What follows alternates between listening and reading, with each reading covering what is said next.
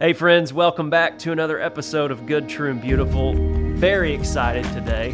I think I can say my good friend, even though we've only connected once, the second time. Last year, Dr. Lisa Miller joined us, and I heard back from so many of you about loving that dialogue, and I took another nosedive into her work. She released a book in 2015 called The Spiritual Child, and given where I'm at in life, I was just like, oh, this is such a necessary conversation, and I feel like it's a necessary conversation for our community here at Good, True, and Beautiful. So I reached out to her people, and they said she would be glad to come back on, and I am so thankful for her kindness and generosity to join us again today. So with that being said, our good friend from the Northeast, Dr. Lisa Miller, is here. Lisa, welcome back. So I am so thrilled to be back. I just love your profound, radiant spirit. You felt sense, I know that we listen to podcasts, but you light up the room. You Well, really do. thank you. Thank you. You're very kind. I'm so grateful for you and your work in the world. I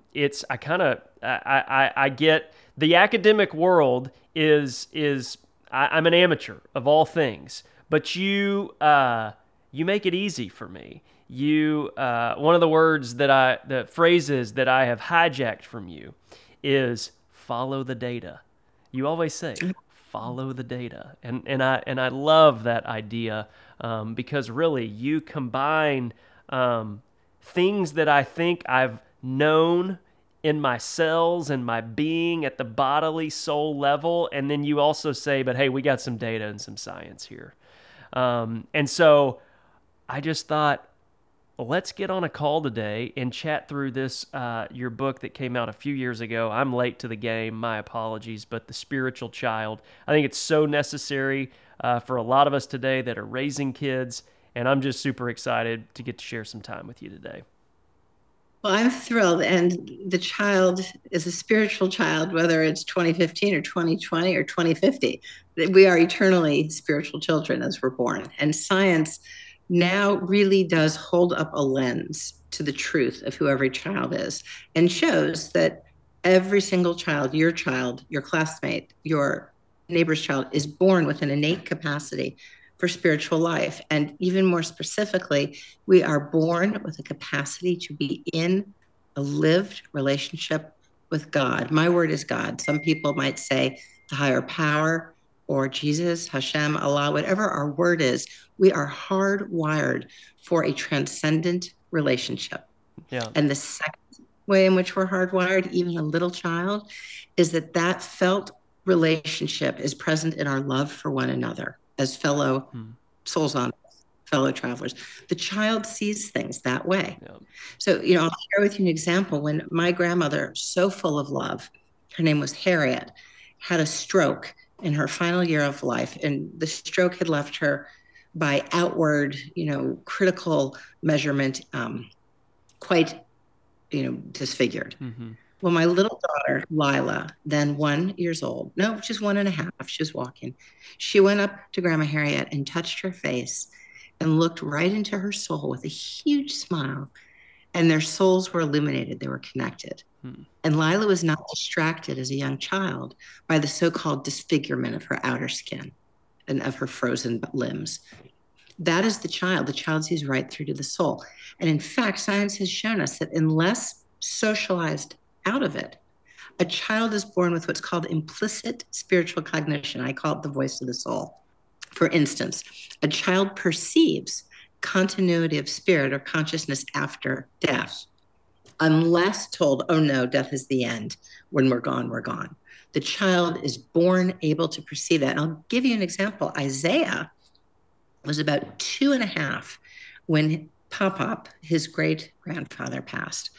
And our family is Jewish. It's the practice in a Jewish burial that everyone go graveside and take the earth in a shovel and cover the casket. You get it through you body, mind, and spirit. This person has crossed. Yep. Well, Isaiah too, right, was invited to take a little garden spade and put his small bit of earth on Pop-Pop's casket. And then in our home backyard, Mama, come here now. So of course we come. Mama, look, a turkey had died and his eyes had the same radiant sparkle. The body goes to the good earth, the soul goes to God. It was a step in his spiritual realization. It was in him to be able to perceive that, to say it, to welcome it, to understand life that way is how the naturally spiritual child starts to lock in, build the pathways within the brain, know deeply that there's a word for this. We talk about this here. We talk about spirit. We talk about God. And it takes our relationship of parent and child to the very most profound level. Love So I that. can give you an example. Yeah, go ahead. My okay, I hope one more story because Please, it is bring about it on. beautiful. Well, my mother was a profoundly spiritual and religious woman. So in our house, as we're Jewish, we keep Shabbat. You light the candles and you say, Baruch atah Adonai Eloheinu melech haolam asher kidshanu b'mitzvotav v'tzivanu l'hadlik ner Shabbat, which means, blessed art thou, O Lord, our God, King and Queen of the universe, who sanctified us by thy commandments and commanded us to kindle the lights of Shabbat. And I'd look and my mother was weeping with the tears of extraordinary spiritual love, connection to God, gratitude for the family, gratitude. We've lived 1 week, when we please live the next. That way of being is taught by the parent. There is no book that I can pick up as a 20-year-old that ever approximates the power of who we are as parents. We are ambassadors. Yep. We are living expressions of a spiritual and religious life. Yeah, yeah. You talk about there must be this mirroring. And it's almost like it's an invite. It's a welcome. It's a watch me do this a bit. But they also need to see the fruit of it, right? They need to see a peaceful spirit, a loving spirit, a generous spirit. It's not just read these 10 commandments, do this, obey this, do that. They're paying attention to see, does that lead to this? Does that help someone navigate life in a loving way? They're watching us, aren't they? Absolutely. We are the ambassadors. Every parent, whether we own it or not, we are actively ambassadors. And so the tremendous blessing and gift for us as parents is to walk the walk. So just as every child is born able to perceive that we are loved and held, we are guided, and we are never alone. That is literally our hardwired spiritual brain. Everyone has it. There's one spiritual brain, whether I'm Catholic, Christian, Hindu, Muslim, I'm born with the same spiritual brain. Of course, we can build it, and there's natural variability, but that's it. And if we know that, we as parents, well, let me put it this way. Every child is born a spiritual being, but by the time they're 30, their birthright is 1/3 innate, 2/3 cultivated, environmentally formed. We know that through twin studies, which means that our naturally spiritual child is 1/3 built when she or he arrives. We as parents have 2/3. That's an enormous formative impact on the child. Temperament is half and half. IQ is only 40% for us parents. We are 2/3 responsible for the capacity in our child to be developed, to talk to God, God walks with us, that we are loved, held, guided, and never alone. And Ashton, in our MRI studies, the Spirituality Mind Body Institute at Columbia partnered up with Yale, and we came up with a in-scanner task, inviting people of all traditions to share the moment where they felt a deep connection to God, to their higher power. And again, whether they were Jewish, Hindu, Catholic, spiritual but not religious, the same neurocorrelates run. And in the fMRI, we track loved and held. We perceive that God, our higher power, holds us as we were held as children in our parents' arms. The bonding network comes up online on our fMRI studies.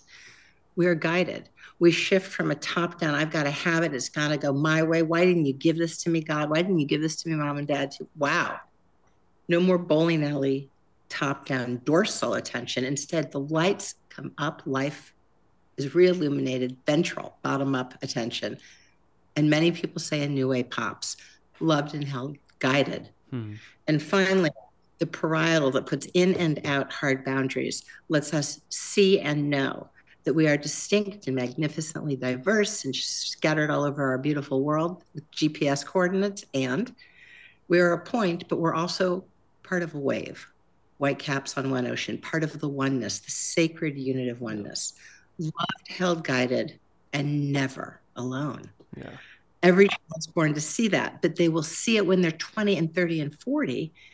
If we as parents, the day they're born, start walking the walk and talking the walk of being in relationship to God and seeing God's presence in one another, including, of course, fellow living beings in the earth. Yeah, well said. One of the things that struck me in the book is you kept coming back to this idea of spirituality being the central organizing principle of the inner life in one's second decade. And when I read that sentence, I even have goosebumps saying it right now. I was like, yes, I knew I was part of something, capital S, pre 10 years old. Right, I was either in a backyard or I was in a forest, and there were leaves under my feet, and it was autumn, and autumn's always spoken to me about this something is being renewed, something is happening, and I just had a bodily feeling that I was a part of it. It was then within my tradition where I began to organize some of those thoughts. I began to make sense. All of a sudden, I had a placeholder, I had a name, I had a way to understand that belonging to the big, lovely, beautiful something, if you will. And that was, when I read that sentence in this book, I thought, my goodness, this is a massive responsibility for us as parents to there's a, oh gosh, what's the name of the band? Need to Breathe. They've got a song right now where he says, I'll be the banks to your river. And he's talking to one of his children, I think. He said, I'm not the real river. You got your own river here, but I'm going to be the banks to the river. I think this is a huge responsibility for us as parents. When you have the aha that, hey, helping water the seeds of spirituality in your 10, 12, 11, 15-year-old children, you're helping them navigate the stinking universe. This is a big deal in this window of time. The most important work we will ever do. Yeah. Far. So it's even, Ashton, it is hardwired that with puberty, not just age, there's a surge from the inside out of the child as she or he comes of age. And suddenly their heart hungers for connection and love and the newness. And the head asks, what is my meaning? What is my purpose? Actually, what is the meaning, the nature of reality, and my soul, my personal relationship to ultimate reality? That is the work of adolescence. And through the lens of science, it's marked by a 50% increase in the heritable versus environmental contribution, which means whether we're telling them or not, there's a hunger and a search. And there's moments of tremendous, as you just described in your own journey, beautiful illumination. Mm-hmm. And then there's moments that feel as this capacity grows, like a half empty glass of spirituality, where the existential longing is there. They want to know God. They want to know how this universe works. What is really my purpose? I don't mean, am I going to be a teacher or a lawyer? I mean, ultimate purpose. Why am I here? Yeah. And that is the roadmap of reality that is built between puberty and about 24. It is the central organizing principle of reality. It determines who I am, therefore, in my deepest foundation, how do I treat others? If I'm a soul on earth, you're a soul on earth. And our relationship is about encouragement and commitment. On a tough day, it's about forgiveness. But what it's not about is narrow online social media competition where you have more likes or he has more vacations or this person's more famous, this person's an influencer. No, it's about a deep, soulful understanding of who we are.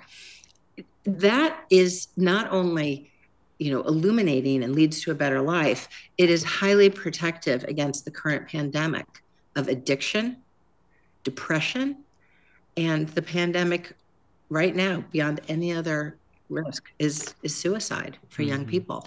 The rate of death by suicide now rivals the rate of death by auto accident. So it's not just, there's two things that happen at once, and they come from the same core, which is the child wakes up to an inspired life where we are actually in dialogue. We are walking with God. We are in dialogue. Why did that door close? Because this one needed to open. Your path is to turn right. That's an inspired life. What it creates is a spiritual response to loss, disappointment, and the precursors of the pandemic: addiction, depression, and suicide, because we're actually teaching our children a spiritual response to disappointment, to pain, to trauma. It is so important, not only for the upside. We're in a pandemic. It's the quiet killer of young kids. Columbia University had 9 suicides in 1 year. So we put an awakened awareness program at Barnard and Columbia because there was such hunger in teenagers who perhaps hadn't had the walk and the talk from parents. Yeah. The word picture, when you're going through that, is I get this word picture of like roots. Like the roots at this age are forming. And we all know 15, 16, 25, 30, the winds are coming, right? The hurdles of life are coming. But it is so significant that this part of development happens, right? Or as you write, the spiritual attunement erodes. Like it really needs to happen here. It's not saying that you don't have the capacity down the road and that it is the innate gift that we all have. But my, oh my, if you can help get those roots watered, nourished, settled in, it leads the child towards a grounded, steadfast, secure life. And follow the data. The data shows it. The data sure does. The data says that a teen who says my personal relationship with God is highly important to me, I turn to my higher power for guidance. That's not a theory or a theology. That is a lived, perceived, felt relationship with God. I turn to my higher power for guidance in times of difficulty. When I have a tough decision to make, I ask, what really does God want me to do? What are you showing me now? That sense of dialogue with God. Well, if a teen has that versus, I don't know what you're talking about, no one ever talked about this, maybe something's going on. Door number 1, that teen is 80% protected against addiction. DSM diagnosis of 80%. Addiction. 80%. If you told me there was this little pill and I could, I'd probably as a mom crush it up quietly and put it in the cornflakes. In perhaps one of the best studies, a meta-analysis, less likely for a completed suicide, 82% in the pandemic, if spiritual and religious life is shared in a youth group, shared in our family, where we look at each other and feel in our heart, you are a soul on earth. I don't care if you are on the front page for winning the lottery or sadly going to jail. It doesn't matter. You are a soul on earth. I don't care if you just got into 5 colleges or if you aren't going anywhere next year. I adore you. You are God's child. You are a soul on earth. That radical, unconditional love is a form that we can perceive and know as the sacred in and through one another, right? That we're instruments, that we're like raised in the sun. Well, the child who says that versus, I don't know what you're talking about, 80% less likely to be addicted, 82% less likely to take their own life. And when it comes to this sort of, backdoor carelessness, driving 90 miles an hour, jumping out the second story window at a frat party, that's 70% less likely. Our kids are safer. Our kids are protected. They are resilient against very, very damaging forces. And if we don't do it, as parents, it simply will not be done. Because in the air and water of our public square at this moment, in the air and water of how the public square presents itself on the kids' phones, or for us adults in the boardroom or the classroom, there is stone silence on this deep dialogue, on this deep innate human capacity, which is the organizing principle for spiritual life. Yeah. It has to be us. That's right. And I think maybe there's some parents that are listening and they're like, well, I've never had these dialogues. That really wasn't a dialogue for me. So it's not really necessary for them. I think it's a gentle invitation that you and I want to offer into the room today. That's, hey, there is a capacity there. And not only is there a capacity there, there's a window for that capacity to be nurtured, watered, taken care of.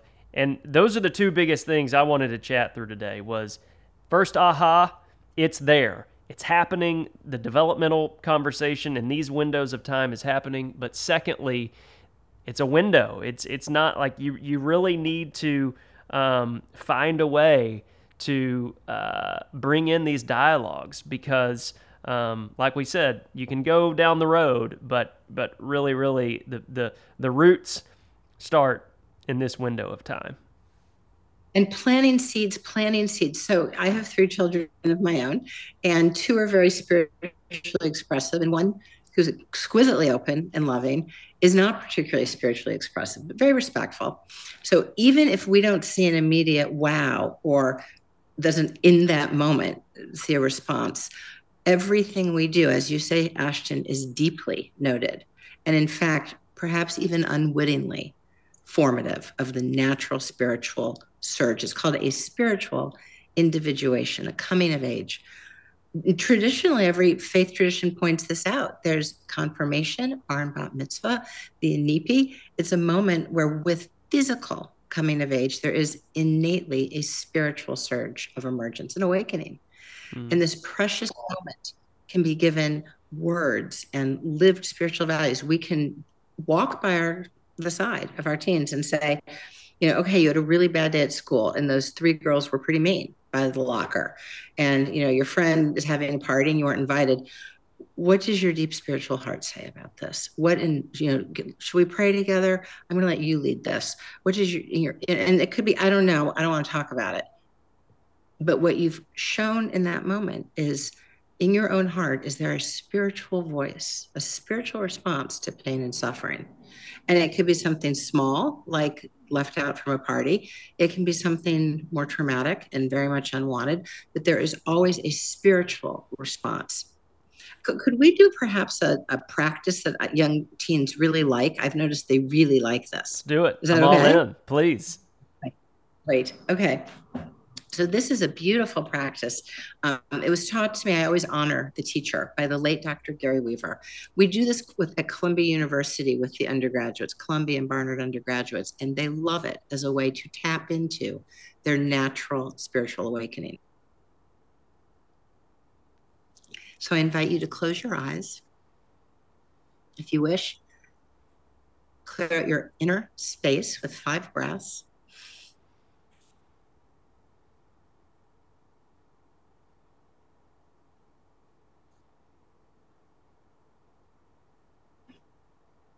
I invite you to set before you a table. This is your table. And to your table, you may invite anyone, living or deceased, who truly has your best interest in mind. Living or deceased, who truly has your best interest in mind.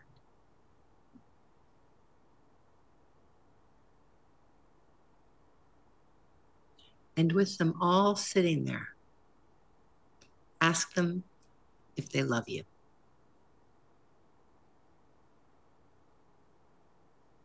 And now you may invite your higher self, the part of you that is so much more than anything you may have done or not done, anything you have or don't have, your true, eternal higher self. And ask you if you love you. And now finally, you may invite your higher power, God, whatever your name, and ask if they love you. And now with all of those people sitting here right now, what do they need to share? What do they need to tell you now? What do you need to know? What will they share?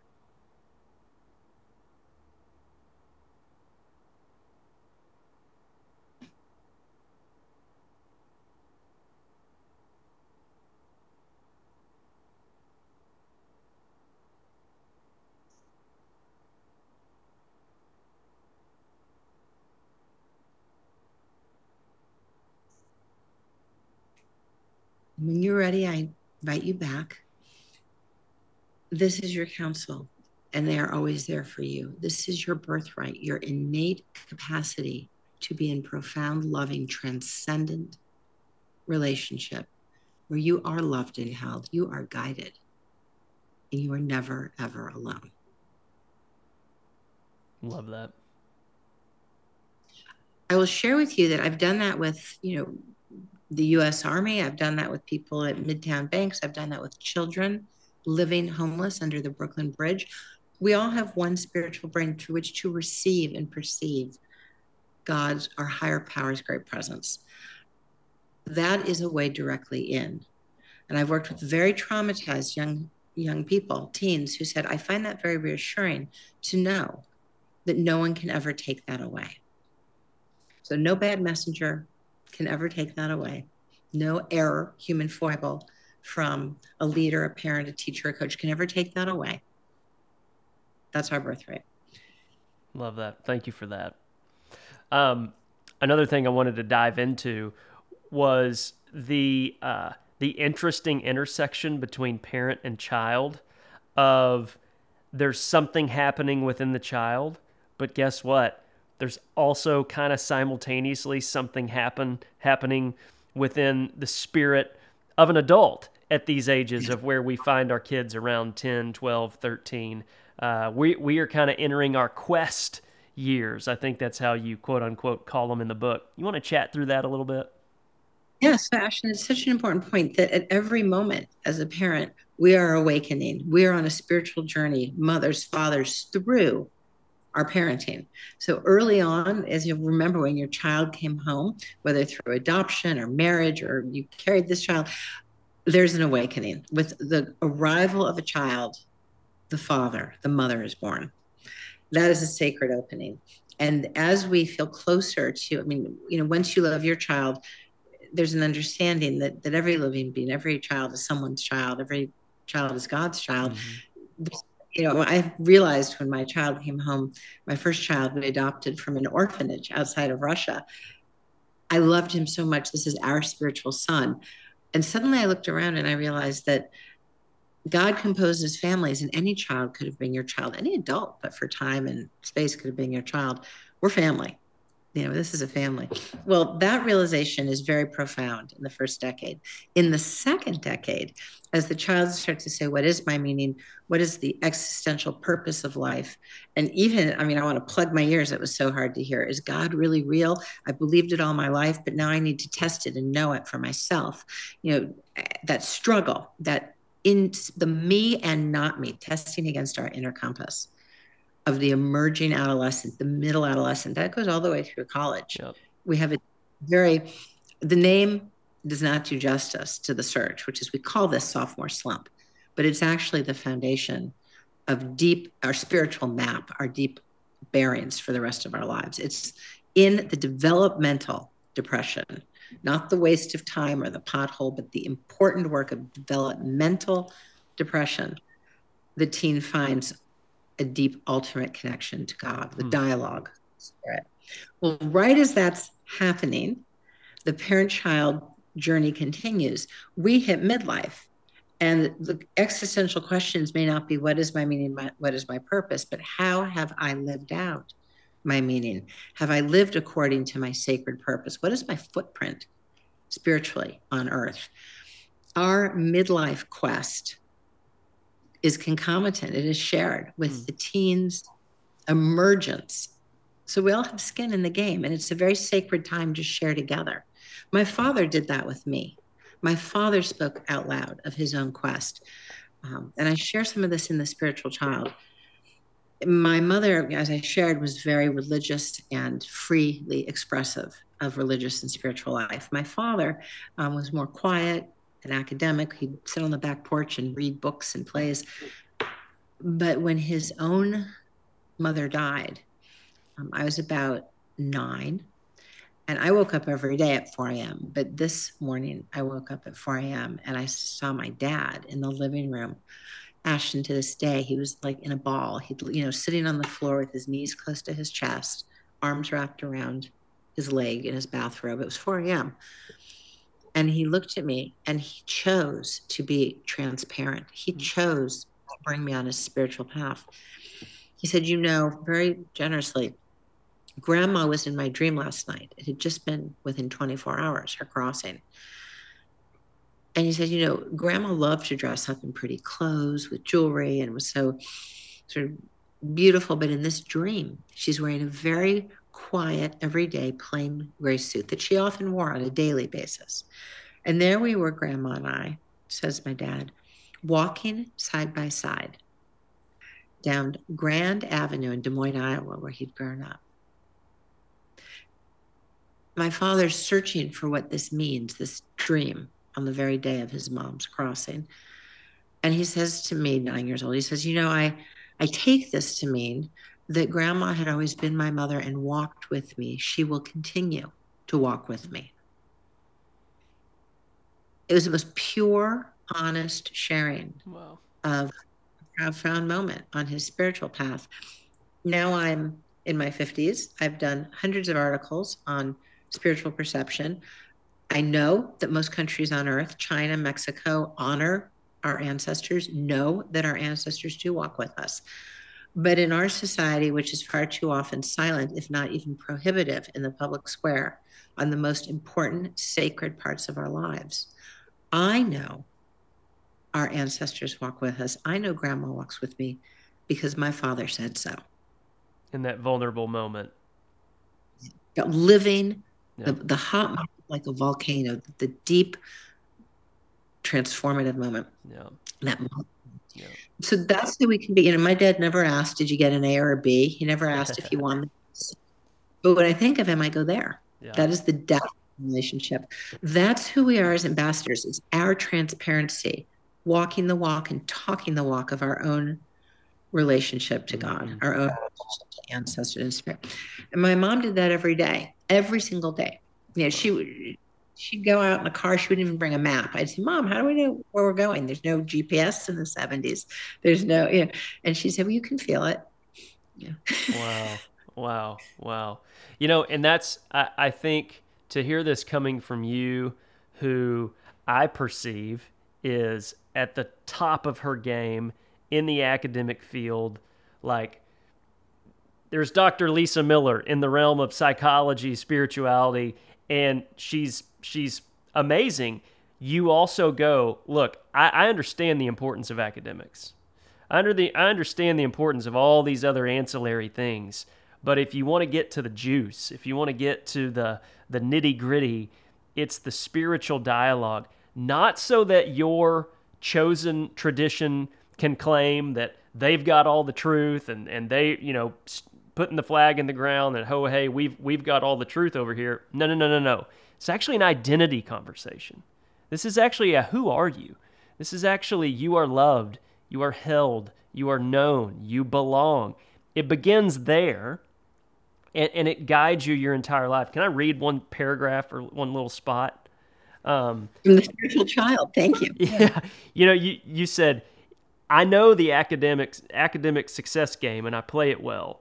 My husband and I drive 3 hours a day so that our children can attend a school known for its whole child curriculum and academic rigor. I'm grooming my children for the A train to success, which will carry them smoothly, I hope, into their 20s.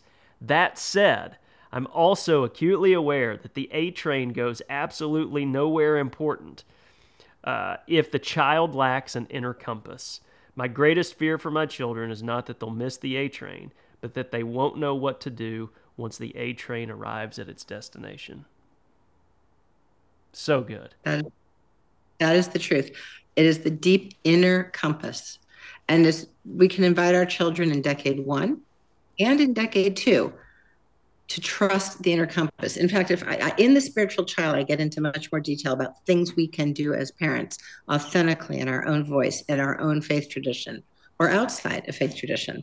But there are foundational ways that we can help our children strengthen the spiritual compass.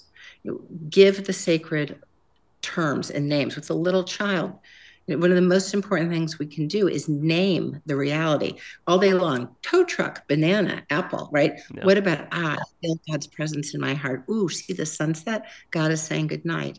What, giving a voice to the deeper truth. Why do you think Jimmy, of all people, was placed next to you at circle time? I know Jimmy has a hard time staying still. I know sometimes Jimmy's picked on. Maybe you're Jimmy's trail angel. You were there to help him along and protect him. So, giving the events of our lives a deeper understanding to the child. The second thing we can do in the first decade and the second, but have to start in the first, and I'll start at home, point only at myself, is that we're not perfect, right? We are just not perfect as parents.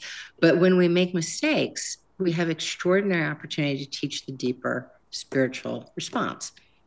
So I'll give you an example. I'm exhausted. At one point, I had 3 kids within 3 years, a miracle after waiting 5 years with many tears and prayers. So here's our beautiful 3 kids in 3 years. And they're like a little buoyant posse, and they're all in the back in their car seats. And it was such a blessing after so many, a trail of tears. Well, we get to the Starbucks, and I'm so tired. I'm literally like tripping over myself, and someone left a baby chair out, and I trip over the the chair and I break my arm. I'm so tired, no. right? And I am embarrassed to say that I was not that gracious about it. And I was a little harsh with the barista for leaving that. And I realized, you know what? In front of my kids, I was discourteous to the barista. And the cosmic clock always runs. I was just not so kind and understanding to, fellow traveler, God's child. Okay, guys, we're all in the car, we're headed home, and I have a decision to make. What is the most important lesson for my children in this moment? So I turn the SUV around. I drive back. We go back to the start with my little posse of 3, and I go up to the barista with my kids. And I say, I'm so sorry I was discourteous. I'm exhausted, and I'm just so sorry. You did absolutely nothing wrong. I apologize. And the barista says, oh, of course he remembers, right? He looks at me and said, thank you for saying that. He said, but actually, I want to tell you, it's fine. You're actually one of the nicer ladies that comes through here. Well, and next time, of course, now we're friends. Yeah. So what my kids saw is that when there's a human disruption, I've made a mistake, I have been unkind, I was short-tempered, I need to fix that. But that's only the first lesson. The second profound lesson is, and then I can fix it spiritually. So I say to my posse, okay, will you join me in a prayer now that I've apologized to that guy? Will you join me? And I say in my language for me, dear God, please forgive me for being short-tempered to your child, the man at the Starbucks. Please renew my love to all people, and may we walk with you in our heart. May we serve you in love. So they all hear Full and circle. know. Yes. No, there's bigger disruptions than a tough day at the Starbucks in their life. Right. And the take home forever is that they need to be fixed first relationally, but then they need to be fixed spiritually. Both are always present. Both our relationship to one another, but as God is in that, our relationship directly to God. Both forms of relational spirituality. And Ashton, they share the same neurodocking station, over 80%. The circuits through which we feel a connection and know a relationship to God are with 80% overlap, the circuits through which we feel God's presence and our care and love and guidance for one another. They're both relational spirituality. And every tradition knows this. As I do unto others, so I do unto you. Yeah. Wow. As informed, so informless. Wow. Yes. Yeah. Yes, exactly. I love that. Imminent transcendence. Yeah. My, oh my. Well, this has been so helpful. And as always, your generous spirit, you're such a good teacher. You can take really big things and make them simple for a guy down here in Texas to understand that's trying to raise 2 little girls to know who they are and what they're up to in the world. Ashton, you're very kind, but I want to jump in here and say I've been many times to Texas, and there's a notion of being a city on the hill where we speak openly, where we walk a walk and talk a walk of being in relationship to God or a higher power. And I've been to many, many talks I've given on this science, on the spiritual child in Texas. And I have seen people on the edge of your chair thinking, how can I help the world? How can the science mirror ways of action, points of intervention? There is such a walk of spiritual service in Texas. So I want to say this guy in Texas is the perfect guy with whom to have a conversation of who we really are in an ultimate sense. And science, of course, mirrors this truth as a form of witness. Science doesn't prove spirituality, science bears witness to the truth of who we are as spiritual beings. And when we realize our birthright, who we can be to one another and how we might flourish. And with that being said, we will put a bow on this. Dr. Lisa Miller, thank you so much again for joining us. Just know you've got an open seat at our table anytime, and I'm super grateful for you, your work, your friendship, and hope we can do this again sometime, maybe next year. What do you say? Would love to come back. Thank you for sharing the science and the spiritual child. And I hope the spiritual child is a roadmap for people to use on their own terms. It doesn't tell us how to parent. It strengthens who we are as we use our own spiritual compass in parenting. Love that. Well said. Till next time.